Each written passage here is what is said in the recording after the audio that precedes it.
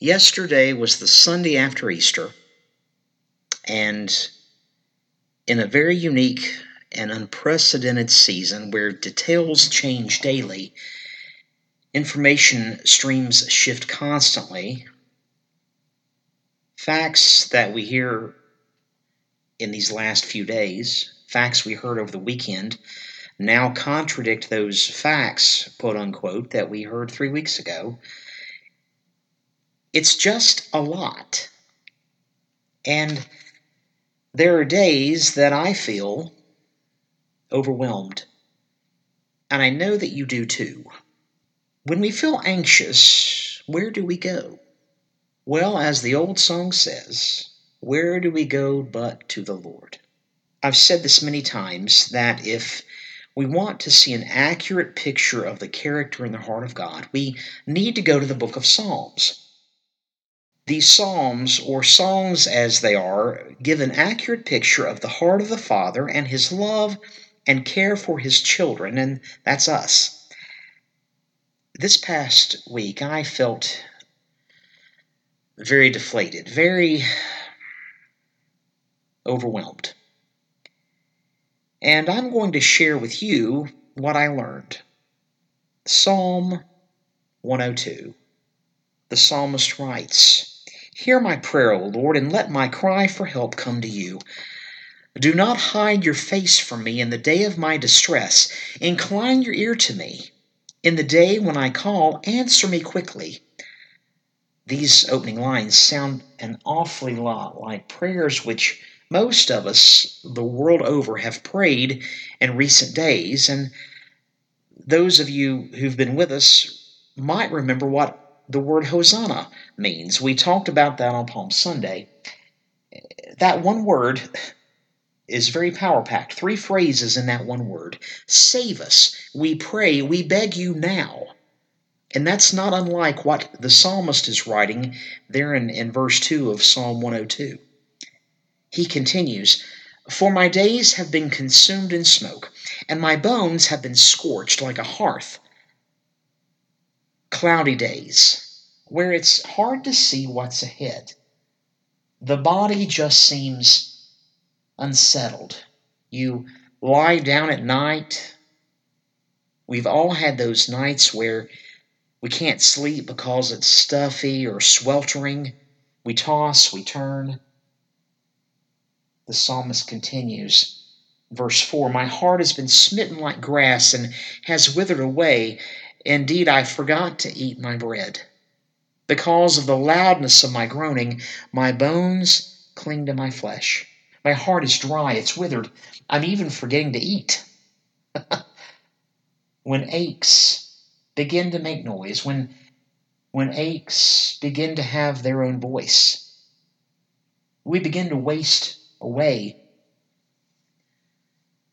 Verse 6, "I resemble a pelican of the wilderness. I have become like an owl of the waste places. I lie awake. I have become like a lonely bird on a housetop." Wild visuals, strange comparisons. I'm not an ornithologist, I'm not a bird scientist, but I can understand words, and you can too. Words like wilderness, words like waste places. That phrase, the lonely bird on the housetop. What image does that bring up? That's one of isolation. Who hasn't felt that in the living of these days? The psalmist continues, verse 8, "My enemies have reproached me all day long. Those who deride me have used my name as a curse. For I have eaten ashes like bread, and mingled my drink with weeping." Enemies. I don't think that most of us deal in that world where we have physical adversaries. But I sure know that we all deal with adversaries, enemies of the mind, enemies of our emotions, enemies that steal our peace, enemies that promote anxiety, enemies that can vex to the point where food and drink bring no pleasure at all. we might as well eat ashes. The psalmist continues there in verse 10. Because of your indignation and your wrath, for you have lifted me up and cast me away. My days are like a lengthened shadow, and I wither away like grass. Like the psalmist here, we sometimes take it out on God, don't we?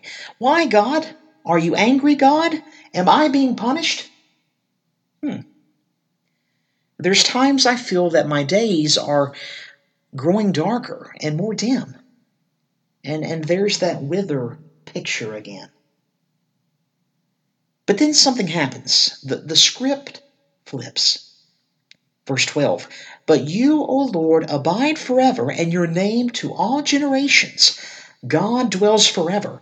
He's not gone anywhere. God is not watching us, as the popular song of yesteryear used to say, from a distance. God is not watching us from a distance. God has always been here. He is here and will always be here. Didn't we hear Jesus himself say to us on Easter Sunday, lo, I am with you always, even unto the end of the age? Yes, we did. Verse 13, you will arise and have compassion on Zion, for it is time to be gracious to her, for the appointed time has come. The appointed time has come, and there's a lot that could be said about appointed time. If you remember, Zion, Jerusalem, due to her continued chronic unfaithfulness to God, ended up being defeated and conquered and parceled off into exile.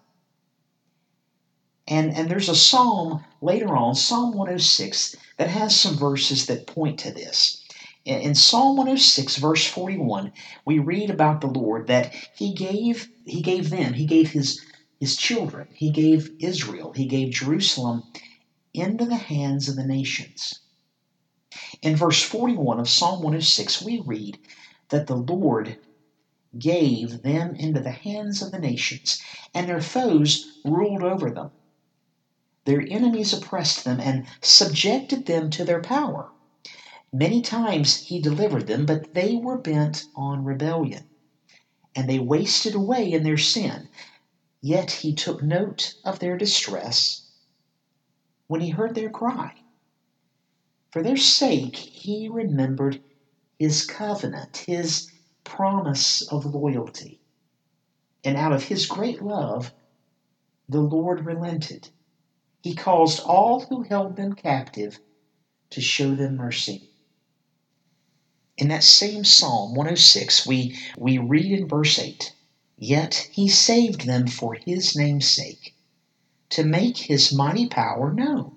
When we read that God arises to show gracious compassion to His children, it is for the sake of His great name, His glory. And the appointed time is exactly that. It's a reservation. It's an appointment. It's already set up. It's intentional. In our humanity, in our finite nature, we don't always have the benefit of seeing the playbook, as it were, being played out in front of us. We don't have the opportunity to see big picture. We don't understand that God is always on time. And friends, if you hear nothing else, remember that God is never early, God is never late, God is always on time. And the appointed time always comes. Your name will be called. Your number will come up. Verse 14, the psalmist writes, surely your servants find pleasure in her stones and feel pity for her dust. Pleasure and pity felt by the Lord's servants. And in a certain historical sense, those Israelites who remember the siege of Jerusalem by the Babylonians and the destruction of Solomon's temple, they remember the stones, which were poignant reminders of the glory days of Jerusalem. But they see the dust and the ruins, and those are bitter reminders of the losses. And in the same way in our lives, we're able to see both stones and dust. Verse 15, so the nations will fear the name of the Lord, and all the kings of the earth your glory. And I would say that in these days, the nations are starting to fear the name of the Lord. The kings of the earth will fear the glory of the Lord. Every generation has leaders who are most impressed by themselves, and that's no different in our culture. We watch leaders who esteem themselves higher than the Lord, and they'd better be careful. And the same goes for us as God's people. There are things that we want to take credit for, that the Lord is the one who orchestrates and the Lord is the one who does. But when we begin to take credit for those things, we had better be careful. Verse 16, for the Lord has built up Zion. He has appeared. He has appeared in his glory. He has regarded the prayer of the destitute and has not despised their prayer. He has appeared in his glory. Yes, yes, he has. Those wonderful words that we read at the close of every year at Christmas time. John chapter 1, verse 14. We read that the Word became flesh and dwelt among us, and we saw his glory, glory as of the only begotten from the Father, full of grace and full of truth. We have seen his glory, full of grace and full of truth. Jesus, the Word made flesh. And he has regarded the prayer of the destitute and has not despised their prayer. In Matthew chapter 5, verse 3, as Jesus begins what we refer to as the Sermon on the Mount, Jesus begins with this phrase, blessed are the poor in spirit, for theirs is the kingdom of heaven. The Lord hears and regards the prayers of the poor and the broken. Psalm 51, David's famous prayer following his sins with Bathsheba and the murder of her husband Uriah. Psalm 51 contains these words in verse 17. A broken spirit, a broken and a contrite heart, O God, you will not despise. Aren't we thankful? Aren't we thankful? The psalmist writes in verse 18, this will be written for the generation to come, that a people yet to be created may praise the Lord. What an incredible statement. This will be written for the generation to come, that a people yet to be created may praise the Lord. This psalm is written to be read with all of its content, both heavy and hopeful. Do you know why? When life gets heavy, when it's hard to feel hopeful, this psalm and others like it are to be used by God's people to worship him. This psalm was intended not just for the followers of the Lord in the days in which it was written, but for all the followers of the Lord who would come behind, a heritage of hope, strong assurance, not a whim or a wish, but hope, strong assurance, that heritage when life is hard. It's a witness, it's a testimony, and those who come behind watch and witness how we believe and trust. Our children watch us, how we trust the Lord. Parents, your children watch you. Grandparents, your children and your grandchildren, they watch you. How do we believe and how do we trust in the living of these days? Verse 19, for he looked down from his holy height. From heaven the Lord gazed upon the earth to hear the groaning of the prisoner, to set free those who were doomed to death. And we see all this come to pass later in the New Testament. Do you remember Jesus in Luke chapter 4? When Jesus comes to Nazareth, where he was brought up, and as was his custom, he would go to the synagogue. He would go to the synagogue on the Sabbath, and he would read, and on this day, the book, the scroll of the prophet Isaiah, is handed to Jesus, and he opens the scroll, and he finds the place where it's written, The Spirit of the Lord is upon me, because he has anointed me to preach the gospel to the poor. He has sent me to proclaim release to the captives and recovery of sight to the blind, to set free those who are oppressed, to proclaim the favorable year of the Lord. The psalmist continues there in verse 21 of Psalm 102, that men may tell of the name of the Lord in Zion and his praise in Jerusalem, when the peoples are gathered together and the kingdoms to serve the Lord. This is Old Testament, and we see this again later fulfilled. Many of you were with us and have listened to the sermon on Palm Sunday. Do you remember when the men and the women and the children were gathered together to bless the name of the Lord in Zion, Jerusalem, and they praised Jesus with loud hosannas?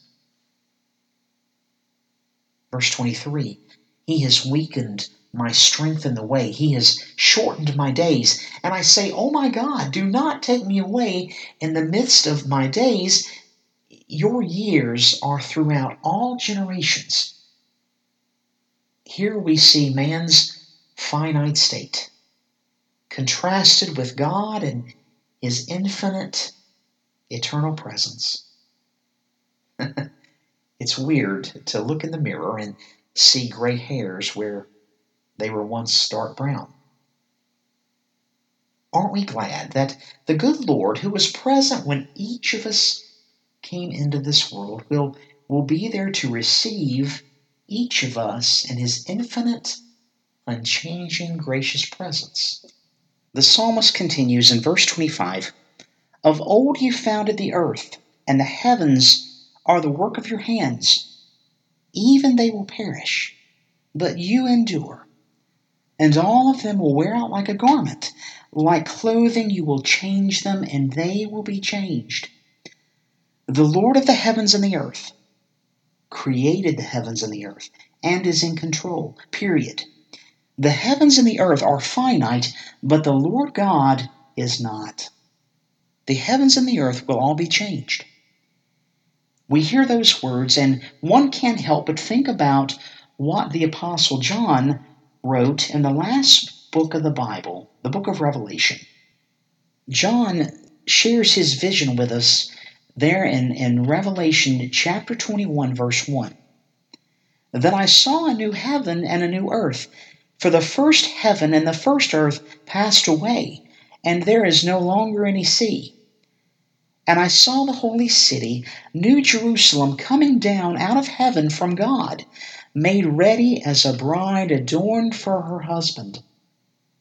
And I heard a loud voice from the throne saying, behold, the tabernacle of God is among men, and he will dwell among them, and they shall be his people, and God himself will be among them, and he will wipe away every tear from their eyes, and there will no longer be any death, there will no longer be any mourning, or any crying or pain.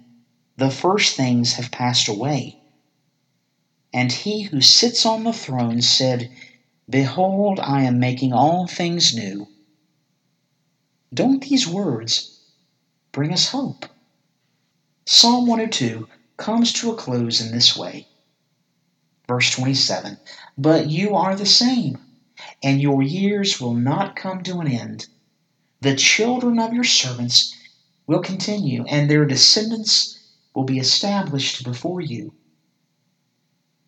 Again, seeing our heritage of hardship, but our heritage of hope and faith and trust continue in our children and our children's children. We have a Savior who is infinite and unchanging.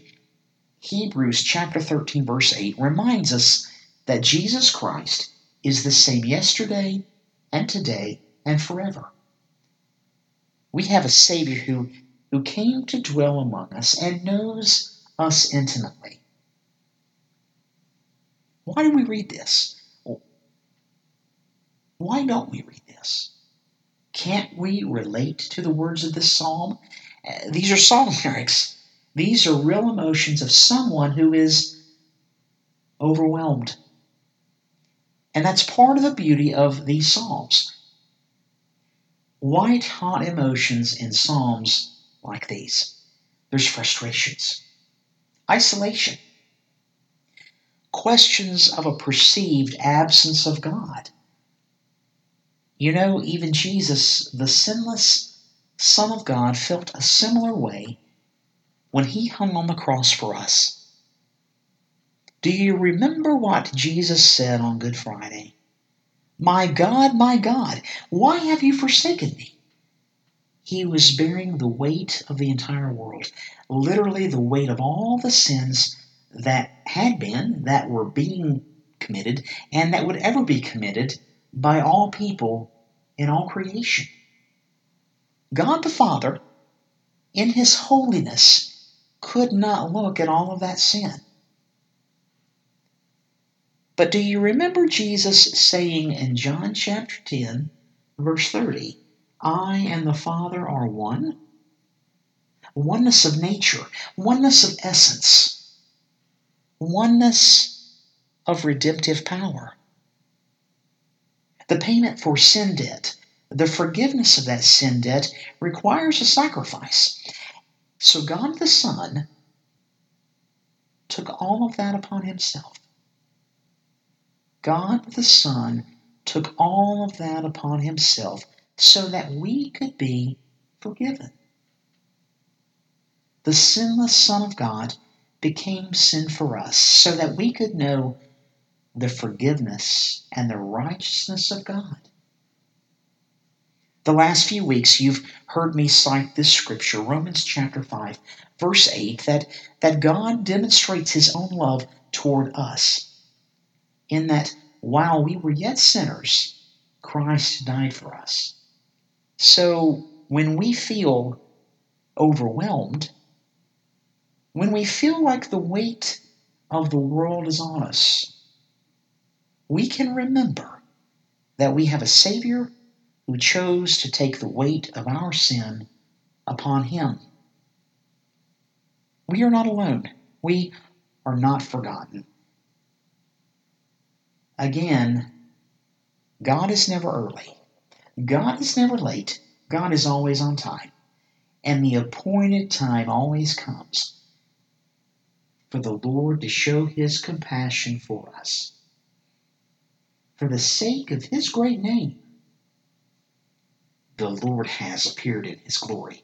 Jesus has come to dwell with man, and Jesus will come again in glory in his appointed time. That's the beautiful thing about the gospel.